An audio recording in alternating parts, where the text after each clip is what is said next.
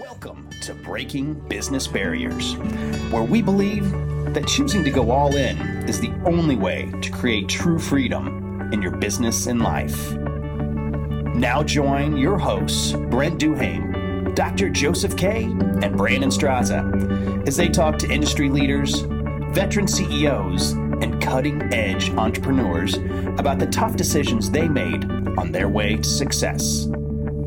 This is Breaking Business Barriers. Welcome to the Freestyle Friday episode of Breaking Business Barriers. I am your co-host, Brandon Strauss, the Real Naked Agent, along with Dr. Joseph Kay. And Brent Duhame. And BD, why don't you kick it off today with the story, as we seem to be a little sports-centric lately. So kind of kick this off for us. Yeah, absolutely. It caught my attention over the weekend. It was a great story about a gentleman by the name of Nate Lashley.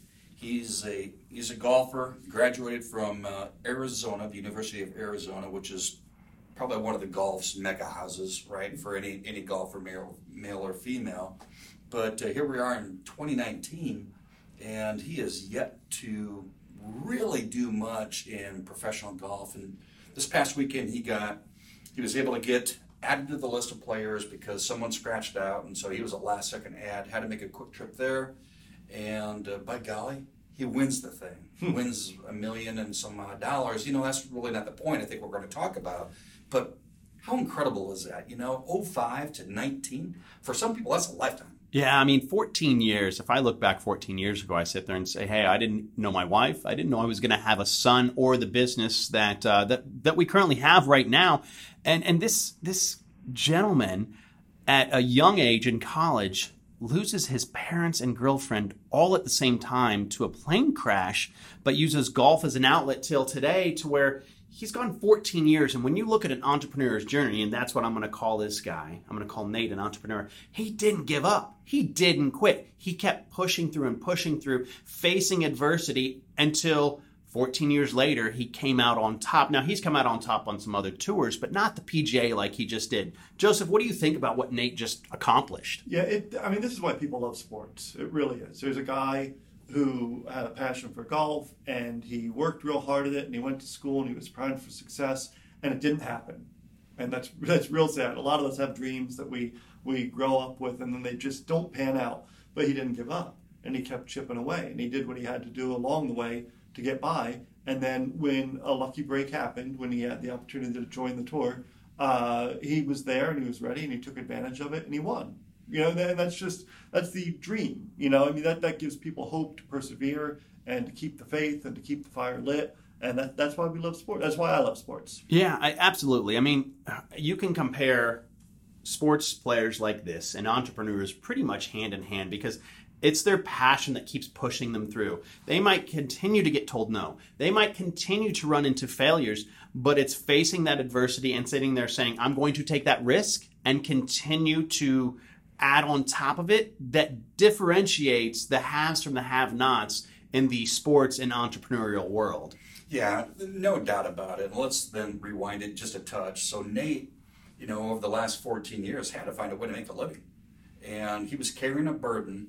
I do believe it was his girlfriend and his parents who went to watch him play golf, and unfortunately, due to a tremendous accident in playing, they lost their lives. And so, you know, he's probably been shouldering that burden.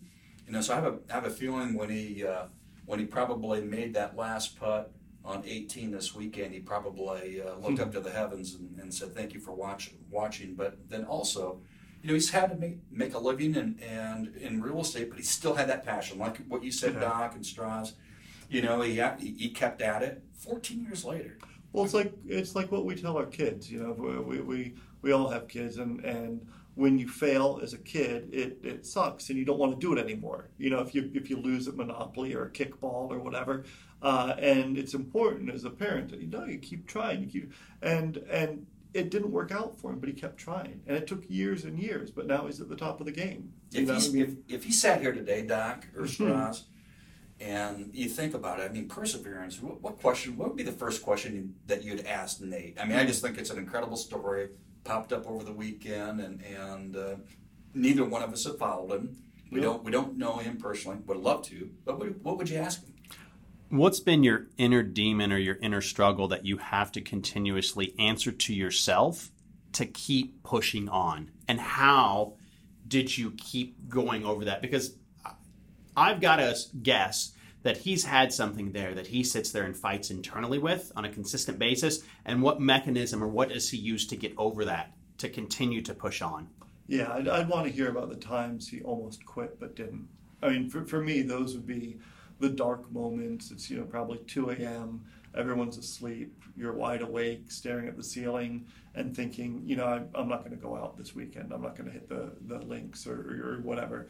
But something in him clearly beat that demon away, and he kept going. No kidding. Yeah. Absolutely. And it was really touching.